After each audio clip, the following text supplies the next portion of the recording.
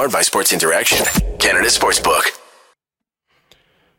Welcome to Game Over Montreal. It's been a while, friends. It's been a full week, I think, since the last time I hosted this show, and I guess it's been a week for Laura as well. We have Laura Saba, the Active Stick on Twitter, back on with us tonight. It's going to be a fun show, even though the game was pretty much a bore for the entire thing, unless you're an LA Kings fan, in which case the first period was absolutely wild and extremely exciting because they played fantastic. But other than that, a really dull second period. Canadiens kind of came to life at the end of the game there, as they are wont to do under Marty St. Louis, but they couldn't get the win.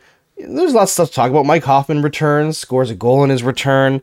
I thought Caden Gooley was somebody that we really need to talk about tonight. Evgeny Dadonov caught my eye for good and bad reasons.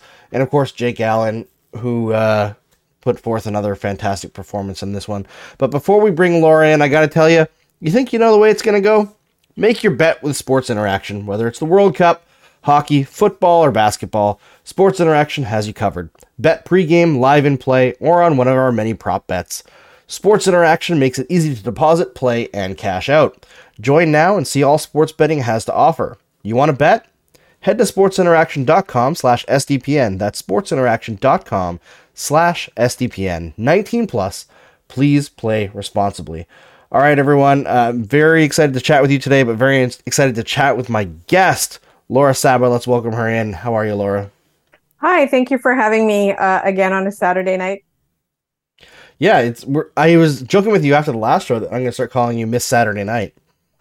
Well, yeah, I'll be on for a couple more shows coming up in the next few weeks on Saturday nights as well. I'm very excited to be here. Yeah, since Mr. Saturday Night is kind of embarrassing himself in semi-retirement, we got to replace with the the better version here. Maybe we'll talk about that a little bit tonight. I talked about it on the Hockey Inside Out show, but I just don't know how much crossover there is between our audience and that audience. So I've kind of said my piece on the whole Carey Price thing, but let's save that in the pocket there in case we need something to talk about if this game was too boring, if you're comfortable talking about it, Laura. I'm perfectly okay with talking about it, but also this game was almost something. It was almost something. It was almost something, and then it wasn't. No, yeah. But you know what? I was thinking as they were getting back in it and they got close to tying it, I was like, don't. You need the high pick. It's time to start losing some of these games with Matheson out, Monahan out. They've got everybody who's in the lineup is who's healthy. There's no scratches left. Just the Kings are a good team. Just lose it. Just lose this one. This is when you're allowed to lose. The only sad part to me is that they kind of wasted a phenomenal performance from Jake Allen, especially in the first period. I don't know about you, Laura, but watching Jake Allen in that first period, to me, was the best of Jake Allen in that he kind of hunkers down and just becomes this crazy battler who's flying around from side to side. He's making saves. The net's not even in front of him. He's out on the side, almost outside of the, behind the goal line, and he's stopping pucks, and you're wait, get back in the net. And he somehow does this scrambly. He almost looks like a feral cat or something that's all over the place, tracking down pucks. I don't think he had much of a chance on either of the goals that went in the first period. I thought he was fantastic. Oh, that third goal is something we're going to have to talk about. But, oh, God. There are a lot of things broke down in that one. But, I agree with you. There's this intensity and determination to his game where, we talked about early in the season, he was playing really well, and then he kind of fell off a cliff, a very steep cliff. He was struggling a lot. But what I'm not seeing is last year, there was a lot of issues with his puck tracking. And this year, I'm not seeing that. And that was something where, again, I'm not a goalie expert.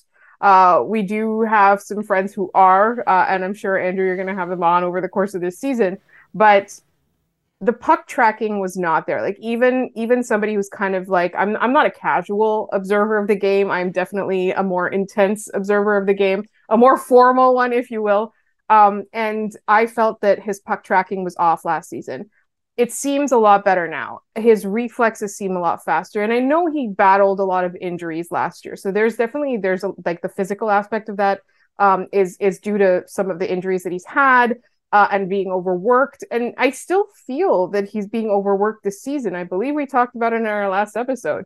He's being played too many games, but he's still bringing it every single game. Like he's still dialed in. And unfortunately, he's allowing a lot of goals because, the Canadiens aren't really giving him an opportunity to see a lot of pucks sometimes. And a lot of the times the defensive breakdowns are what causes it, or being hemmed in their zone for too long, or, things like that, where it's not really Jake Allen's fault. So you look at his numbers and they're not great, especially his goals against average right now. And then you look at, his save percentage right now. But then you look at what's going on around him, and then you look at the individual saves, and they're all high quality saves. They're all high quality, like, reflexes. Like, his reaction time is really great as well. So I really do think that this is kind of like, it sucks for him because his numbers are terrible now, but like, this is what we want, like, we want the Canadiens to lose the games. We want them to learn lessons in their own end. We want them to see how dire the situation is, so they'll come up with the personnel and the strategy and the coaching to combat that. But I just feel bad for Jake Allen because he's kind of being sacrificed in all of this. Yeah, I totally feel you there. And I think one thing that kind of makes people struggle with evaluating goaltending performance is goaltending has changed a lot in like a very short amount of time. Like when Carey Price was winning the Hart Trophy, the average save percentage was .915 in the league. This year it's .904, right? Wow. So like Jake Allen had a .909 save percentage tonight, 90.9% flat. That's not bad. It's not bad, but it doesn't sound good, right? In our minds, you want like a .915 to .920 to be like, oh, that was a good game. But then you parse it a little bit closer and you look at, like, in all situations, the LA Kings had 4.71 goals expected and scored 4. One of them's the empty net. So Allen saved 0.71 goals above expected, which again doesn't sound amazing, but it's still above expected. And he's got a save percentage above league average. So like we're getting into the range of, it's now gone from like a decent performance to like a good performance. And I feel like the more we parsed it, we looked at like passes, which aren't public data, like pre-shot movement, where shots are placed. We'd probably be seeing like, this was a really spectacular game from Jake Allen. And I feel like he's had a lot of those on the Montreal Canadiens where the numbers at the end of the day don't show how good he's been. And I feel like the fans, though, do appreciate him. I feel like it's one of those things where you kind of appreciate how educated the Montreal Canadiens fan base is in general, because even without something to back it up, I think people see what Jake Allen is bringing to the table and in general appreciate him quite a bit. I absolutely agree with you there. And it has been interesting, actually, because there's been a lot, you and I both interact a lot with Canadiens fans on the internet, and it's not always a joy, right? And there's always people that they want to run out of town, but Jake Allen has not been one of them since he's been here. There have been the odd people saying, he's got value, so let's get value in return for him.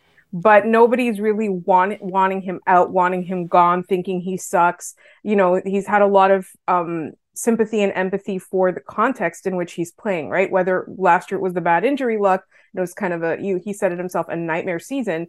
Or this year with just, playing behind a team where defensively they're just not strong.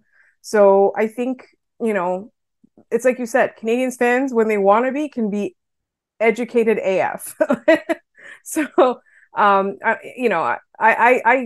on the record as loving Jake Allen, and, he seems like a really deserving guy of success. So I feel bad because you look at, his win-loss or whatever, or the save, even the save percentages or the goals against average, and whether like, it's underlying numbers or just like straight up just, eye test. It doesn't usually look good on paper, but you look at it specifically, you look at the specific plays, you track it more closely, and it's very much like you said, like he's not getting enough credit for how good he's been.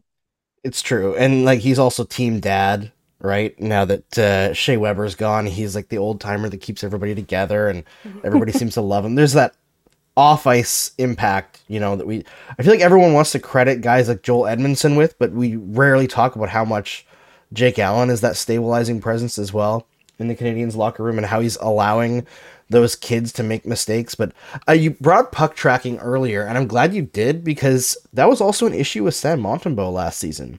And also, like, clearly he had an injury to worry about that was hampering his game for most of the season as well, that he was playing through as, like, a special favor to the Canadiens because they didn't have anyone else who could fill the net, and saving Caden Primo's poor soul by not letting him stick in the NHL too much longer. But he has been puck tracking way better this season.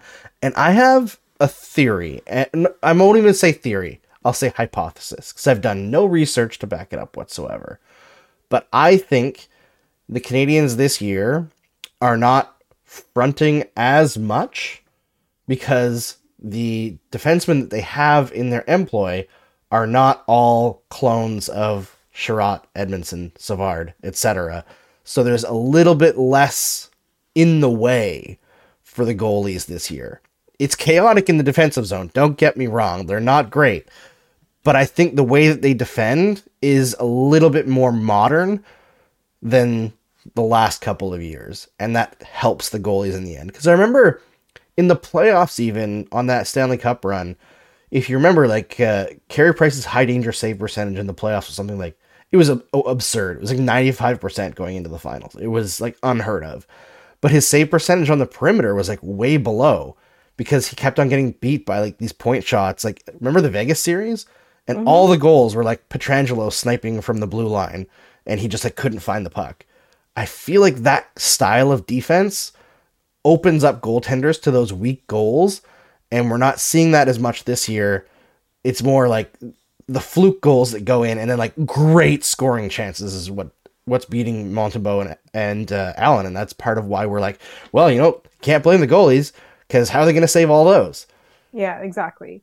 And I think that's totally fair. And, to draw from that, just look at the penalty kill, right? Like tonight on the broadcast, they were saying, the Canadiens penalty kill has been on and off. And I was like, it's miles better than it used to be. You're looking at this season's penalty kill, and it looks like, it physically looks better than it used to be. And I think it's just the fact that the defensemen that they're playing are different. And obviously, they want these players to kind of get better at defense. The people that they're putting in there, their personnel that's there right now, obviously is an improvement upon last year, but you just look at the way that they kill penalties, and it seems a lot more aggressive, and it seems a lot more dynamic than it used to be. And again, this could be recency bias on my part. I haven't actually looked at the numbers or done a video analysis. That's, for people way smarter than me to do, but the penalty kill just doesn't kill my soul anymore. The power play still does. Yeah.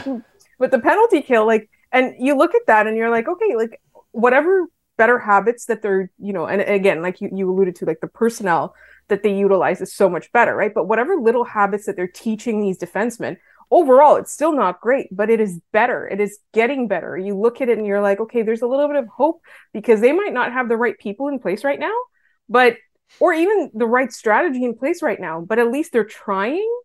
And at least they're experimenting, and at least they have ideas and strategies, and hopefully eventually they'll have an identity that it's a good defensive team. Yeah, Ian Boisvert in the comments says that they used to give up a bumper goal a game on the PK before, and I remember that. They were so vulnerable to like the behind the goal line pass out to the bumper. They like couldn't fathom that somebody would use the space behind the net to create a goal. And you mentioned the power play still killing your soul as opposed to the penalty kill. And, a lot of the penalty kill definitely has to do with a little bit with the goaltenders. But the power play, I will say there's one thing that they have improved that hasn't really had much of an effect overall somehow, is the last couple of years. Do you remember how frustrating it used to be to watch them try to gain the zone? Mm-hmm. It was like 80% of every power play was trying to gain the zone. And now on the top unit, you've got Caulfield, Suzuki, and Doc, and when he's in the lineup, Matheson, who can gain the zone with relative ease.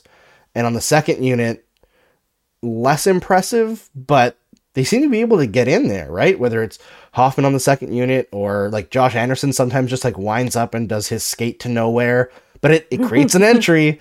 You know, he doesn't get the puck on net or anything, but at least he gets it in the zone. So there's like little incremental improvements that you can latch on to and see what's being built in Montreal, but unfortunately not a match for the Kings. And there was a question here from Kay in the comments asking about the kids on D maybe running out of steam a little bit. And I want to touch on that because it's around the time that really kind of does start to happen to rookies. But before I do, I got to tell everyone to watch while they're watching here, please like the video.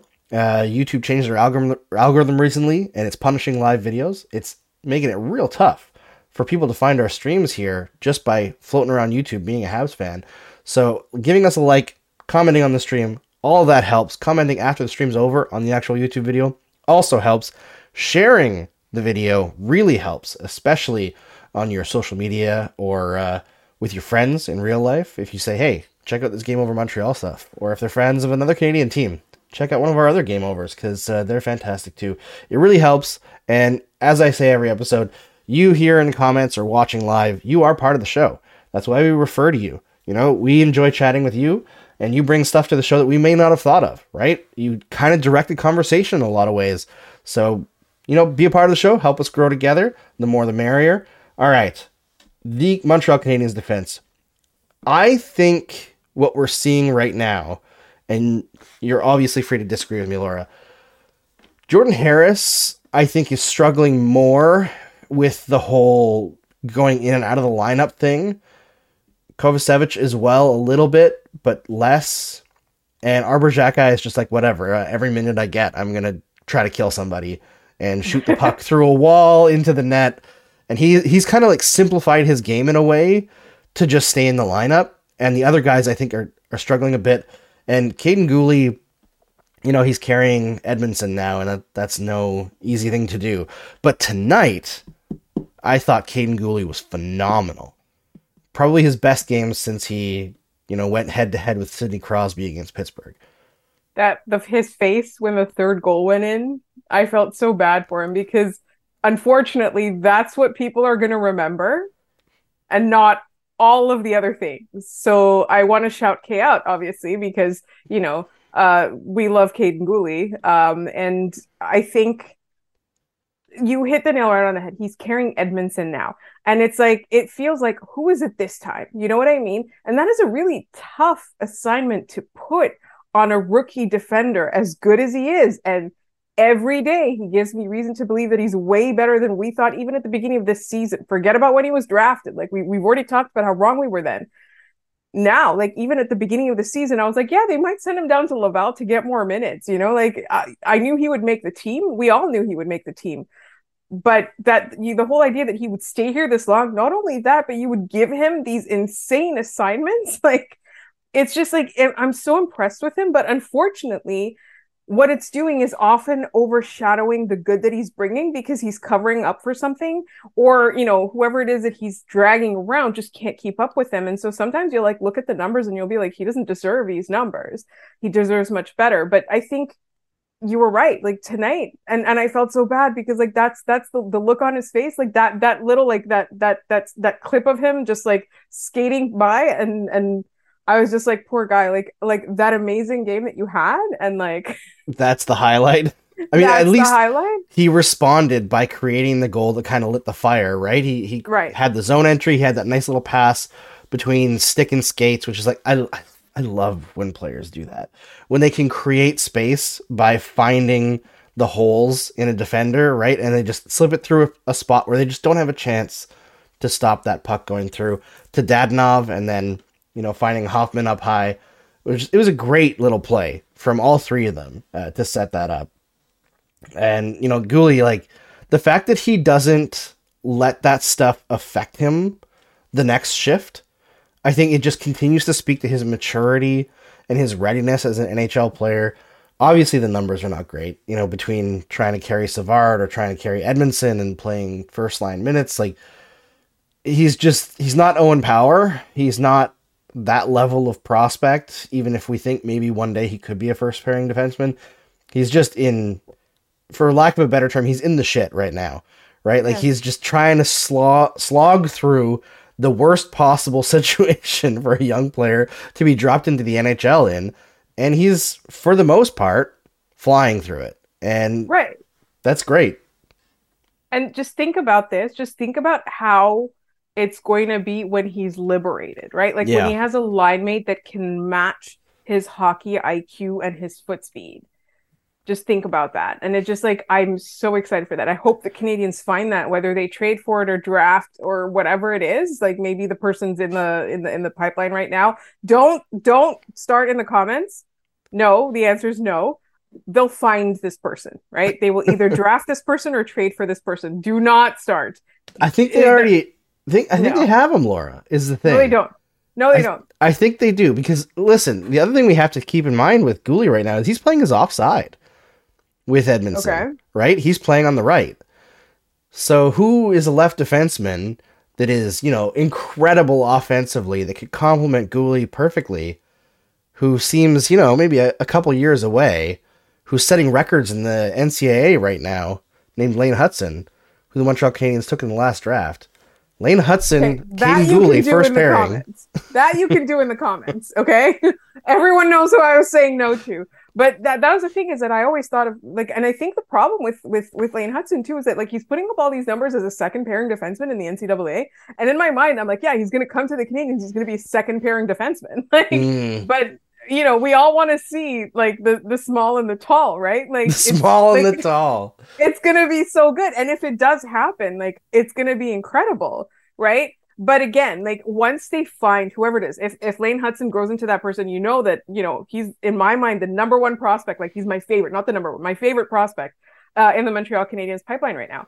If that happens, like, I'm going to be so excited. But even if they don't, if they find somebody who's halfway decent to play with Caden Gouli instead of somebody who's either aging or too slow or not the same style of defenseman, like a shutdown defenseman, I think for me, it's like, you can't just be one thing anymore in the NHL. You have to be both things to whatever extent it is, right? Like, and you have to be the Caden Gouli style, where he was drafted and he was a shutdown defenseman at the time, and he grew his offensive game to the best of his ability. And is he ever going to be a Cale Makar type player? No, but he did everything he could to be the best version of himself. And that's what I love about Caden Gouli. And you bring up Lane Hudson, like, that's the kind of player that I'm looking at right now. Like, Lane Hudson seems like the kind of guy who's going to do that kind of work, right? Owen Beck is another one. He's not a defenseman, but he's the kind of player in my mind that, like, I will do the work that it takes to be the best version of myself. Like, even if I'm not the best at this whatever thing, I'm good enough at all the other things that I'm bringing this up to speed. It's kind of like the Kirby Doc face-offs thing, right? Like, he needs to work on them. And if he does work on them, he's going to become a much better rounded second line center on a good team, or whatever we want to say. So with Caden Gouli, like, once he gets liberated, like, I can't wait for the possibilities. And if it's the tall and the small pairing, like, that to me is going to bring me so much joy. It'll be like me and Scott, like, we're the tall and the small on a podcast.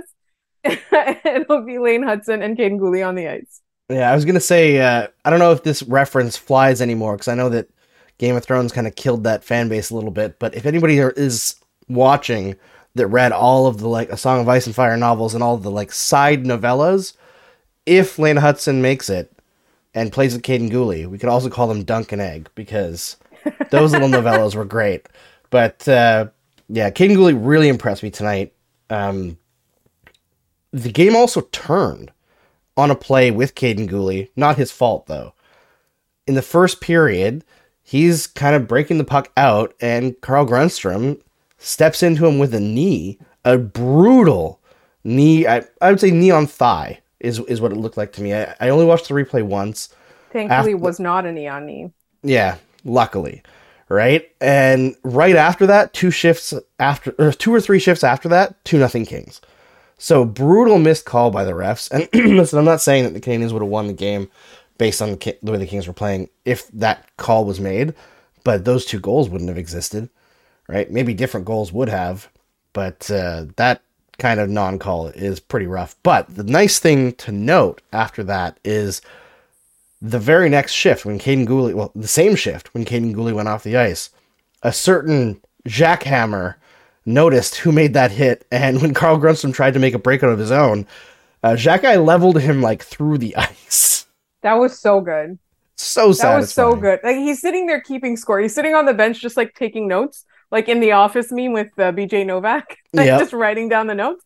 That's Arbor Jack Eye right now, and it's so good. And I can't like if he just continues to do this in this lost season, I'll be so happy. I think that's what everyone wants, right? He's the guy that's already the folk hero, and the more he does that, the more of a folk hero he'll become. And I hope he continues to grow his game because he's clearly shown that he has more to it than that. But keep doing that kind of stuff because it's very fun, and we all want to see it. And it's very satisfying to see a guy sticking up for their teammates. I think a lot of people were endeared to Chris Weidman last year because he continued to stick up for teammates, even though he's like 5'9" and 150 pounds soaking wet.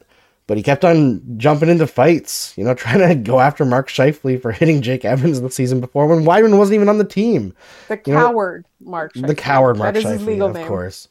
Although he did have some funny comments this week about Paul Maurice when Maurice made his return to Winnipeg. But Heartbreaking. The worst person you know made a great point. right, but like, what did Maurice do that made him so mad? Did he score an empty net goal? So anyway, fuck Mark Scheifele. Continuing on, I never thought that I would say this, but I was glad to see Mike Hoffman tonight. He was honestly in his return, he was good. He was great. I thought him and Dadonov had some good chemistry going.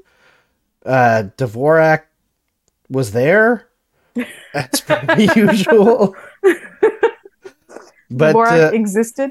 Yeah, but that line, I think you could argue, was the Canadiens' best tonight. And a lot of that had to do with Mike Hoffman, who I think was playing his best hockey as a Montreal Canadien before he got hurt. And doesn't seem to have missed a beat. And I will say, like, yeah, eventually they're going to trade him, but the price of Hoff just went up. Yeah, that's the thing. Also, I found this out. I tweeted about it. The NHL trade deadline, for whatever reason, is on a Friday this year. Yeah, what's with that? I guess they always want to make it March 3rd. I just always assumed that it was a Monday, right? Like it's usually a Monday. It's almost always a Monday. This time it's a Friday, which is like, it's just throwing my entire, like, everything off right now. But yeah, like, I think the closer we get to the trade deadline, like we talked about last episode, like, together, was, the market is just going to improve. Because right now the market is in the toilet. Like, nobody really has that much value. But the closer some teams get to the playoffs and the more, people see the need for players like this, the more people have faith in their own team, the higher these prices are going to go. And we know, if nothing, Kent Hughes is always on the phones. He's always working the phones. He was probably doing that as an agent. He's continuing to do that as a GM. So, like, I'm confident that, we know that he knows the value of his players. He knows what he wants for each player, and he knows what's the right situation for him to actually pull the trigger on a trade. So I think, I have a lot of faith in this, but I think we're going to see Mike Hoffman for, a couple months longer, for sure. Oh, yeah, for sure. I mean, I think with the way he's playing, and like the goals are good, right? It's nice to see Hoffman producing. But more than that, he's playing effective hockey. And I think that's what's going to boost his tradability, is that last year there were stretches where he would score goals, but you watch him with the puck and he was just atrocious. And the start of the year was like that too, where like every time he had the puck, he did that like weird pass thing where at the end of the pass, he curls his stick and instead of going to the person, it's like, why is it 30 feet that way behind the play? Like, you're at the blue line and you pass backwards, like on a power play. Mike, what you doing? And he did have a bad pass tonight with the net empty, but the Canadiens, like, can we can we disagree? The Canadiens are terrible with the net empty. Like, they are. Sorry, I think it's because there's a man it's more. atrocious. Yeah, it's like whenever they have a one-man advantage. Yeah, they can't do it. They're like, they can't do it. Give it to the other team. And it's in all situations, right? 4-on-3, power play, whatever, like empty net. They just don't know what to do when there's an extra dude on the ice, and it's just like, maybe you just empty the net and just don't put someone on there. Like, just play 5-on-5, but with the net empty. Yeah, it's just, and there's a commenter here, Daniel Clark Bouchard, saying, "Did I watch the same game? How was Mike Hoffman good? He turned the puck over at the most critical time." Everyone on the Canadiens turns the puck over with the net empty. That's the thing. Like, I can't find it in myself to blame him because whether when he was gone, when he was out, every time they had an empty net, they did the same stuff. So that's not even like I can't blame Mike Hoffman for that. And during the actual game, when most of the team was struggling, Mike Hoffman's line was playing great hockey. So I'm not going to focus on the one mistake. That is just not the way to analyze this kind of team in general, in my opinion. And it's, for me, when you're looking at a team in a rebuild, you can't miss the forest for the trees. Yes. Right? And if we ignore what Mike Hoffman's been doing well because of like one mistake in a game that really like they should lose anyway, they got lucky to get back into. I mean, look, the Cole Caulfield goal was great, but that's a 0.5% shot, if not less. Yeah. And no, for me, I'm like, a losing game with Cole Caulfield scoring a goal, padding his total. That's brilliant. Yeah. Yeah. Because we're round about the time, like, every week in the mailbag, somebody asks us, do you think this team will finish in the bottom five? Do you think this team will finish in the bottom five? And then I look at what's there and I'm like, well, maybe not. But like, I don't think that they're going to finish like 17th or 20th or whatever it is that they are now, Like, I don't see it. I don't see it happening. I see them dropping. I see, a top 7, top 8 draft pick for them. I just don't see them like sinking so low to be in the bottom 5 really, just because everybody that's probably going to be there is much worse than there. Like your Arizonas, your Anaheims, your, even, I mean, I'm not going to say Ottawa, obviously they're going to climb themselves out of a hole, but hopefully still miss a playoff spot. That's my hope.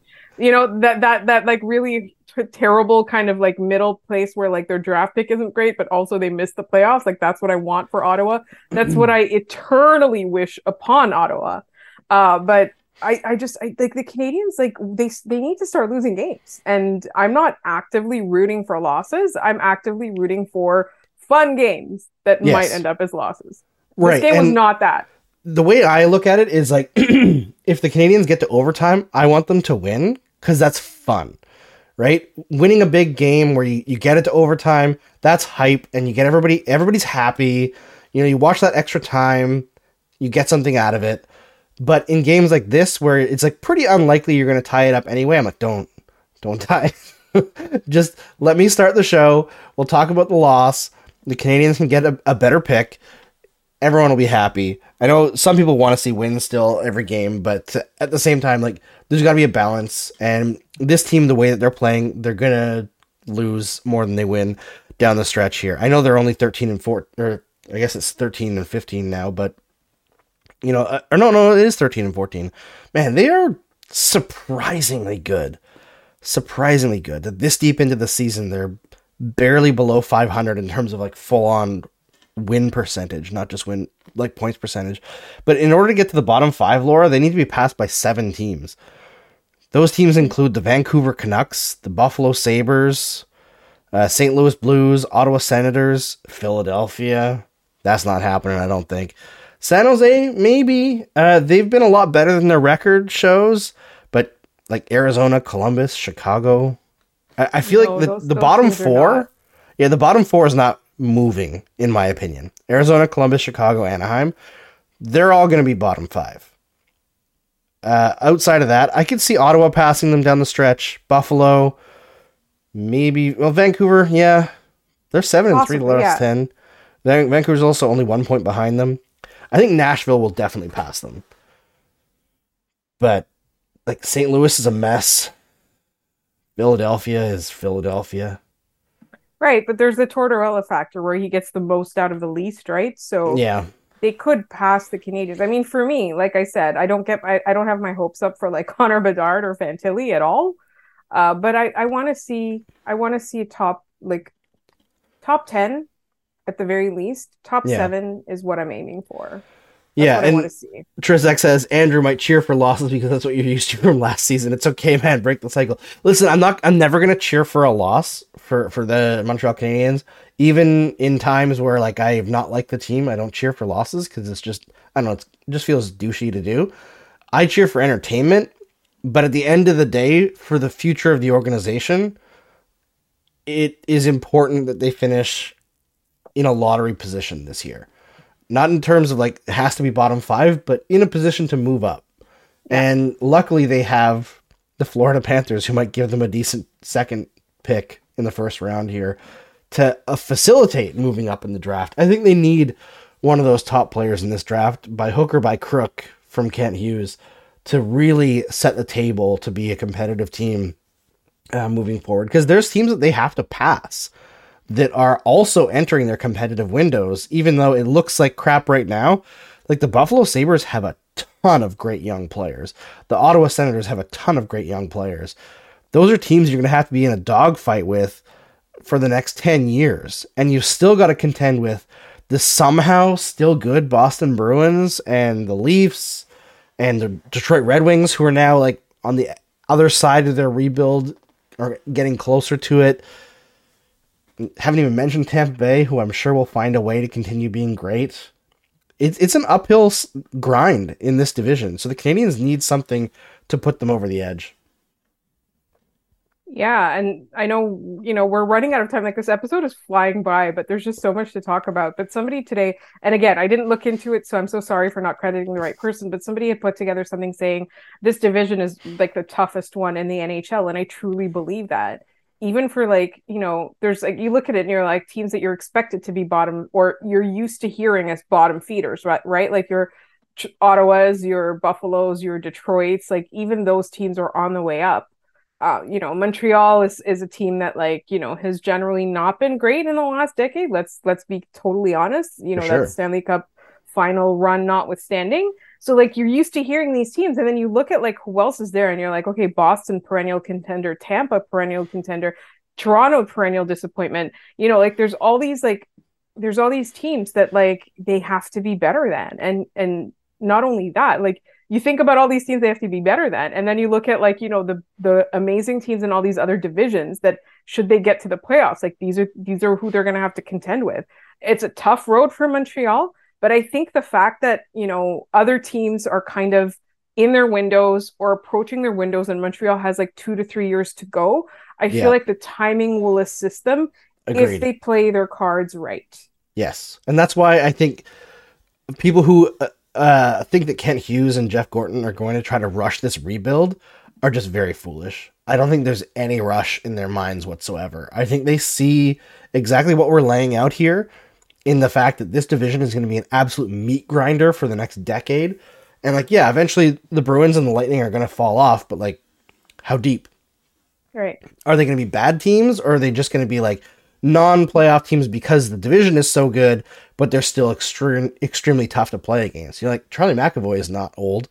He's still going to be there to fight with in Boston and probably injure guys because he's dirty as hell. Like there's going to be stuff to fight with. What's this? Somebody saying Dangle's happy because the Leafs won in overtime. I mean, he'd be happier if his dog didn't break his nose. His dog broke... Okay, who has the broken nose? I saw these tweets. The dog has the broken nose, or no, Steve Dangle has the broken nose? Steve was playing tug-of-war with his dog, Iggy, while laying on the ground. And I'm not sure exactly what happened, but somehow Iggy, lunged into Steve and broke his nose right here. So Steve has a broken nose. Steve has a broken nose. I saw the tweets. I saw what looked like an X-ray, but I couldn't tell from where I was sitting. Mostly because I was speed scrolling. I couldn't tell whose nose it was. And then I saw broken nose tweets and people replying to him. And so, get well soon, Steve. Yep. He told me he's gonna record the LFR tonight in a one-taker, because that's all he has the energy Does he have a little bandage up his nose, stuck up? Yeah. I don't know if he had the full-on hockey way to do the tampon in there, but he had something up his nose. I was FaceTiming him during the first intermission, seeing how he was doing, but he'll survive. He looks a little bit swollen right now. He's not quite in a he's not Colby Armstrong or anything, so he's all right. I fell off my bike once and I didn't break my nose, but for whatever reason, the bruising and swelling was so big that I went to school and they literally sent me home and they're like, we don't believe that her nose is not broken. Can you send her again for an X-ray? Because and it was one of those where I braked and then I just went head over the handlebars. and like landed straight on my face, and it was just like it was like literally like swollen all the way here. It was so bad. Anyway, I like feel so much sympathy for Steve, but it wasn't broken. Thankfully, you could see it's like it's still, in its original shape. Yeah, he was saying that breaking your nose during COVID is a lot less fun because he had to sit in the hospital for like 5 hours with a mask on, like bleeding into the mask. Oh. Yeah, doesn't sound cool. Wait, Ian so Bovair, this is not the first time he's broken his nose? No, I mean, because you still have to wear a mask in the hospital, right? It's Oh, like one you of the still only have to. places you have Oh, to. right. Well, everywhere Yeah, else. So sorry, you can't blame me for not knowing that. this is true. I mean, I've had to go, but yeah. Ian Bovair says he should record the next few podcasts in a full cage. I saw a tweet actually that said that he should use the NBA thing, the plastic face shield Oh my God, that's with so like funny. the strap on the back. That'd be great. But yeah, enough about Steve. He gets enough attention. I feel like there was Yes, I something would else. like that attention. Before we go, let's touch quick on Carey Price because I talked about it at the beginning, and it would be weird to not come full circle on it. So Hmm. I'm just gonna say basically what I said on the Hockey Inside Out show from earlier this week, and Laura, you tell me where you feel as well. But basically, what I said was, I think there's a lot of layers to this, and too many people are seeing it as binary. I think that Carey Price made a huge mistake. Number one, in the timing, which I know he's saying that he can't control because the bill is coming out, blah, blah, blah. But also in the fact that he was deceived because the gun he was using in that picture, it's not being banned. And they're not coming for hunting because that's not real. They're coming for certain guns that have the capacity to be semi-auto. And the fact is, if you're a gun owner and you have legally purchased a gun and it's going on the banned list, they're going to buy it back. I'm sorry, too bad. Buy a different gun. It might be a little bit frustrating, but only gun fetishists freak out about this kind of stuff. The other thing is, Carey Price is Indigenous, so I don't believe this even applies to him. And associating with the CCFR, not a wise choice. I know that he is into this stuff, but the whole using poly as a discount code to, clap back at the survivors and victims of the Polytechnique massacre on Twitter who had criticized the CCFR a few weeks earlier. I don't believe Carey Price knew about that, just because I really apologize for having to clear my throat constantly. It's ridiculous. It's Daycare. flu and cold season, and you have two young children. Yes, but it makes for terrible listening. But basically, I don't believe Price knew about that just because I know enough about his character that I don't think that he would purposely try to harm people in that way. It doesn't excuse him from what he did, but I think the histrionics around it of like, oh, he needs to be disavowed by the Montreal Canadiens, this, and that. It's really stupid and disintegrates the entire conversation. But the whole disconnect between him and the Canadiens on what he knew about the Polytechnique massacre and then what he said after, the miscommunication there, in my opinion, is that he didn't know that the anniversary was coming up, but he knew about the event. And somehow it got interpreted as he didn't know about the event, which I think everyone, when it first came out, called bullshit on because he's lived here for 15 years and how could he not? It just seems nonsensical. So I'm giving him the benefit of the doubt there, even if maybe it's not earned, just based on what I know, what he does for kids, what he does for Indigenous kids, how much he cares about people in general, that I just don't think that he would time it that way on purpose. But, big but, his statements so far are not enough. I think he needs to come out and say with his words, not in the text, that he disavows the CCFR. Because saying, oh, I disagree with that is not a disavowal. I saw some folks on Twitter and other social media saying it was. It's not. It's very soft. So I think he needs to do that. But as far as people being like, oh, this destroys his legacy as a Montreal Canadian, come on, folks. It was stupid and insensitive, and he bears a responsibility to not spread misinformation on a giant platform. He should apologize for that. But I think it gets a little bit crazy. And I know there was one guy on Twitter who kind of went viral saying that they should like kick him out of the country. And I was like, dude, you're talking about kicking an indigenous person out of the country and you're very clearly white. Walk it back. Just everybody calm down a little bit. Like, Price definitely owes an apology to the victims and the survivors, and he owes basically all of us a disavowal of CCFR just because, you know, he is a public personality and he spread misinformation in their name. But I also think that he didn't write that post. I think he was given that post by the CCFR, which I believe he's been associated with for a very long time, but he should rethink it. Yeah. So I mostly agree with everything you just said. There's a couple things that I want to add is that organizations like that, that's how they operate. They will find somebody who cares about a cause, Yep. whip them up into a frenzy, usually with misinformation, and then get them on their side. And it's a person with visibility that lends them credibility. And that's what they did. And this is like, it's not just Carey Price. He's not the first person this happens to. Just think of any well-known or famous person that associates with an organization, gets told of their history and has to walk it back and disavow or you know, just disassociate themselves and stuff like that. So this is not the first time that it happens. I think Carey Price should have known better.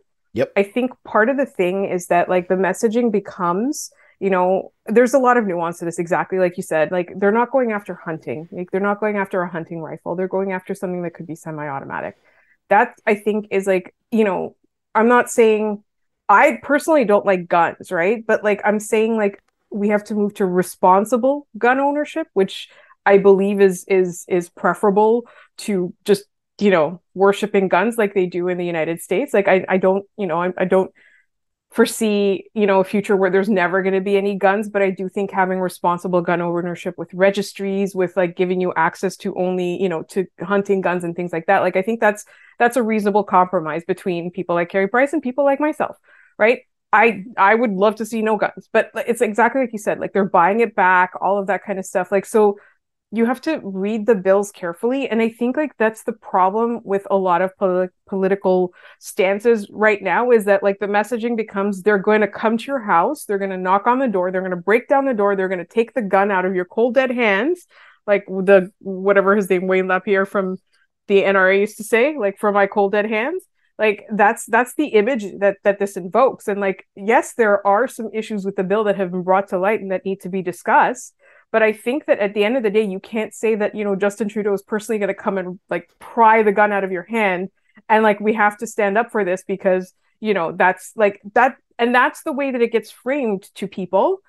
And then that's the way that you get a celebrity to kind of like go on with your cause and agree to take the words that you wrote and put it on their Instagram. And then like this whole thing happens. I don't think that this harms Carey Price's Montreal Canadiens legacy or, you know, Canadian goaltender legacy in any way. I just think he did a thing that was extremely ill-advised and that he now has to pay the consequences of it. And the consequences of it is that now we think a little less of him as a person. Yeah. And I think that's fine. And I think that, you know, the thing with the massacre, the Polytechnique massacre and the Montreal Canadiens and all of that stuff is that the Montreal Canadiens, first of all, need to get their story straight with their player before they start like releasing statements in their name. Or about them or whatever. So like that's a PR fail. But also when you have a player get drafted into this organization, you need to tell them about the city, about this history, and about the things that you need to care about. You take your players to both of the children's hospitals every single year. I believe multiple times too, because that is a cause that is important to the city. You learn what's important to the city, right? Like the rinks, the outdoor rinks that the Canadiens will show up at and play at, like all these things, like you're sort of building them into the fabric of the city. You kind of have to tell them about the bad stuff too, because otherwise they'll go out and do something like this that looks profoundly insensitive when really it was just ill-advised. And so, you know, the Canadiens bear that responsibility. Like one of the things, like, and again, I know that there was a lot of talk about under Marc Bergevin, like even like, you know, the communication with the families of the players wasn't that great. And, you know, Jeff Gordon came in and wanted to change all of that. I think this is a huge teachable moment where like now as part of the organization, when you bring a family into Montreal, you bring a player into Montreal, you educate them about what not to do or say. Like, it's not just about, oh, will you learn a few words of French? It's about like the history of the city and why things are the way they are. So in terms of Carey Price, like the people, like just he needs to get out of this country. Like, it is his country. Like, we're the ones that are interlopers here. So just like the histrionics are a little bit too I don't know, like too gratuitous. I think people just like kind of jumped on this, right? Like, they're like, oh, I can't wait to like, beat up on Carey Price. And I think Carey Price like really needs to rethink the way that he handles his associations. Like you said, he's been associated with this organization for a long time, but like he needs to do some critical thinking. He does. And He does. Kay brought up Edmondson's comments, which I thought were possibly somehow even worse, in saying like, oh, we don't really know anything about what happened 30 years ago. And in trying to back up his teammate, Carey Price, he threw the organization under the bus, right? Because that's exactly what you're talking about. Like, we talk about, players learning a little bit of French to become part of like the cultural fabric of the city, but it's so much more than that to become a citizen of Montreal, a citizen of Quebec, to understand the history. And the Canadiens are a cultural institution. They're not just a hockey team. So that idea of like, you clock in at the beginning of the day and you clock out at the end of the day and that's it, that attitude doesn't work to be a Montreal Canadian. And if you want to have that attitude, I don't think you're cut out to be a Montreal Canadian. And that would make it harder to win Stanley Cups, but you've got to be a citizen here. You've got to understand some of the history. You don't need to be like intimate knowledge, right? But you have to have sensitivity to certain issues. You've got to understand some level of the politics of where you live. It's the same anywhere, right? So to be an active citizen as opposed to just a person who's doing a job, I think that's where, aside from building a good hockey team, we hope that Gorton and Hughes take this organization, because it clearly has failed in many capacities over the last who knows how long. Like, this is just one exposure that we've seen, right? This could have happened at any point in the last 30 years. We don't know, right? So there's that to learn. It's a learning moment, as you said, a teachable moment. There was a couple comments here that I wanted to look at, but I don't know, I've lost them now. But there's just one thing that I do want to say though, like to draw from that, is that that's not optional when you play for a historic organization. Like, whether it is the New York Yankees, whether it is the Boston Red Sox, whether it is, the Chicago Bulls, even whether it is whoever it is, right? When you are a Montreal Canadian, and there's a few organizations like that in this league. There's the Toronto Maple Leafs, right? Even the Boston Bruins, I'll give them that. The New York Rangers, I'll give them that. Like, these historic organizations, like, you can't opt out. So, you talk about the pressure to win. I don't think in Montreal the pressure to win is all that much more than other places, to be honest. Like, now. Not anymore. Now, right? Like, we're talking about today, 2022, 2023. It's not like it used to be, but there is still pressure to be part of the city. And that's why, the first day after he was drafted, or they were drafted, Philip Mashar and Yuri Slafkovsky, just like hanging around the city, talking to people, all of that kind of like, they understand that everywhere they go in the city, they're going to be recognized everywhere they go in the city. Like, they're part of it now. Right. And it's the same thing with Carey Price. Like, he's part of the history of Montreal. He's literally part of our history now. So that, to me, like, he's got to fix it. He's got to fix it. He does. And if he doesn't, like you said, I'll think a little bit less of him. Doesn't ruin his entire legacy to me at all, but I will have a little bit less respect for him I'll like him a little less. Yeah, exactly. Just, I'd like him to handle it a little bit better than he has so far. What was I going to say? The comments. Did you find the comments? No, I didn't. I got distracted again. I just would hope that the Montreal Canadiens see this as something to improve upon. And, I was going to say, one thing that did really bother me, you mentioned about how people wanted to jump on him and make it like this big deal. There's this like disconnect, and I don't want to make it about Leafs fans because it's not really, but it also kind of is, that anytime something like this happens about any other team, Leafs fans go absolutely insane on social media. Like, look at this piece of shit. They're a piece of garbage. We knew all along. And then you have the whole Morgan Riley incident where there's like 60 Zapruder films, but like, well, actually, it's two different players saying two different words, and it just sounds like that. Or, you know, Jack Campbell, who is fully embraced by the Maple Leafs fans as like the premier nice guy in the league, despite the fact that he continually talked about how he was obsessed with Chris Kyle in his book, who was like a virulent racist who was proud of murdering a bunch of Arab people. So, like, be careful about what kind of hornet's nest you kick, because everybody lives in a glass house when it comes to sports fandom. So I think before you jump on another team's player and talk about how like that team's fans like gave them a soft ride or whatever and like didn't interrogate these things thoroughly, look at your own house a little bit. Because that really bothers me about Leafs Twitter, especially like lefty Leafs Twitter, that they don't really seem to look in their own backyard very often. Yeah, I'm gonna opt out because I've, you know, it was 3-1 season. Like they bullied me a lot, and then they turned it over to bullying Scott, and you know, it was just like a horrible time. And I look at that and I'm like, I don't understand how you can behave this way and how this can be so important to you to like make somebody to like literally bully somebody because they don't like your team and they cheer for the Habs. And you know, and so like when something like this happens and they whip themselves up into a frenzy, it's never surprising to me. It is astounding to me that you can live such a privileged life that this is something that fills you with rage. Yeah, you know what I mean? Yeah, especially once detail has been added and apologies start rolling out and we start to learn more of the story. Just calm down, right? And I understand it for people who are close to the Montreal Massacre that it's like a lot more raw, and that makes sense. But for people from outsiders, just take a seat. Let Montreal handle it first. All right, that's our show tonight. Thank you so much, Laura. You can follow her at The Active Stick on Twitter, and you can follow Locked On Canadiens wherever you get your podcasts. A fantastic podcast. Please listen to it and support Laura and our friend Scott. And we'll be back on Monday, where commenter tonight, Ian Bovair, is going to join me, along with Dmitry Filipovich. Yeah, Noel says, nuance, Andrew?